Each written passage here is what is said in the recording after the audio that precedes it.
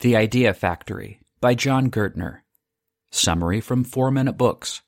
Written by Nicholas Gouquet and read by Jonathan McGinley. One-sentence summary. The Idea Factory explains how one company, Bell Labs, has managed to spearhead innovation in the communication industry for almost 100 years by dedicating themselves to science and research, thus producing a disproportionately big share of the technology that significantly shapes our lives today.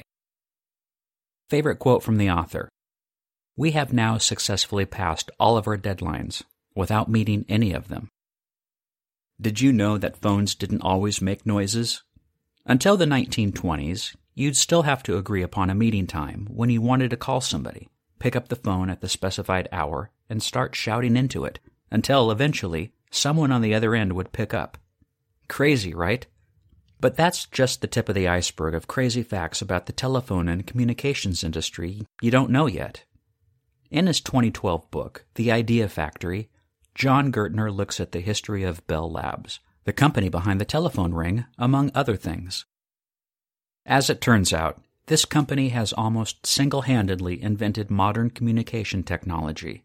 Let's see how that was even possible and what it took to make that happen. Here are 3 lessons from the book. 1. If your vision is big enough, it can survive over a century. 2. Without Bell Labs, we wouldn't have computers, phones, radio, or the internet. And 3. Monopoly breeds innovation because it can use profits to fund science. Ready to reshape your image of the history of communication?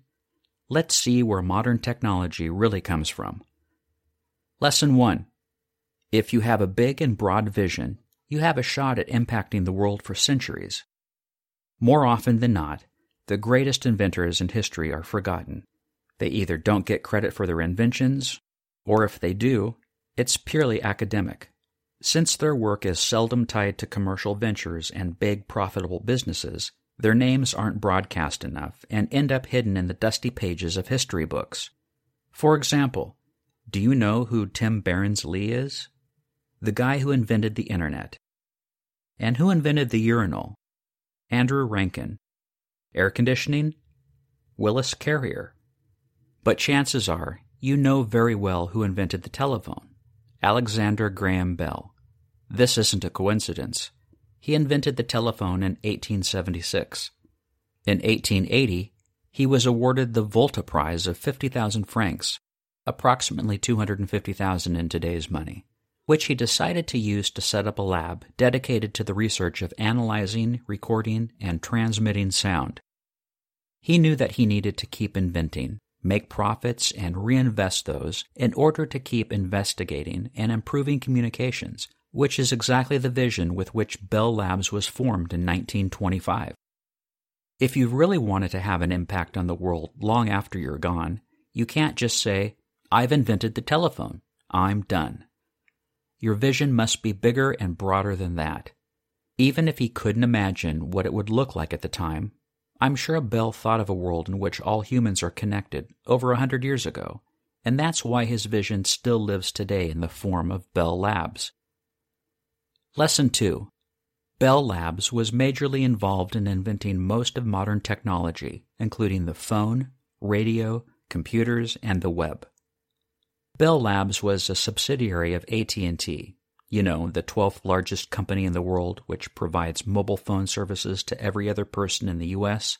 While they did do a lot of operational work, like improving and fixing phone networks, cables, etc., they also had a division entirely committed to basic research. Because they hired the greatest minds from the best colleges, they've always been at the forefront of innovation and communication, and among their alumni are 13 Nobel Prize winners, as well as 5 winners of the Turing Award. Among Bell Labs' inventions are the telephone, the radio, the radar, the nuclear reactor, the transistor, the satellite, the solar battery, the wireless phone, and the operating system Unix, at least 3 of which influence your life right this second. One of their alumni, Claude Shannon, came up with information theory, the whole bits and bytes thing, which is how we measure data online today. Clearly, hiring MIT graduates paid off, but how have they been able to afford to hire such great people for such a long time? Lesson 3. Monopoly is a great driver of innovation, as it can use its big profits to fund great scientific efforts. Remember I said Bell Labs originated from AT&T? Well, what you might not know is that AT&T, American Telephone and Telegraph Company, itself evolved from the Bell Telephone Company, the firm that held Alexander Graham Bell's original phone patent and commercially provided the first phone services to people. Bell not only invented the phone, he also commercialized it. He knew that by keeping on improving his invention, he could also monopolize the commercialization of it, which in turn would allow him to spend a big chunk of the huge profits on further research.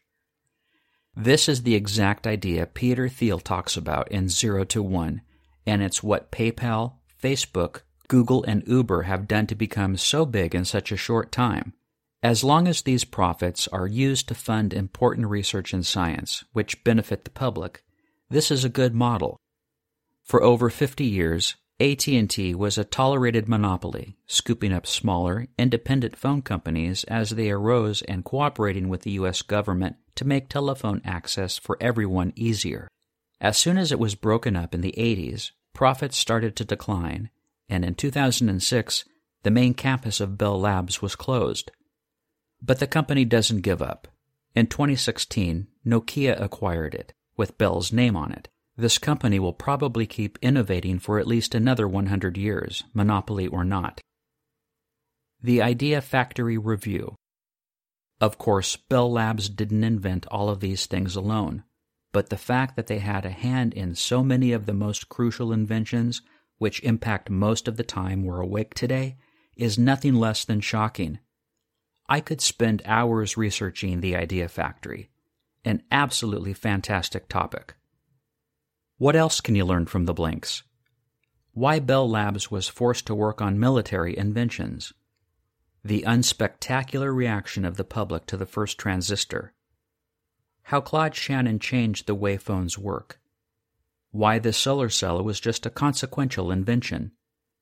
How even Bell Labs' biggest failure was visionary. And the organizational structure that made Bell Labs so innovative. Who would I recommend the Idea Factory summary to? The 23-year-old electrical engineering student who loves to tinker with tech in his spare time. The 31-year-old physicist PhD candidate who works with optical fibers. And anyone who doesn't know who invented the World Wide Web.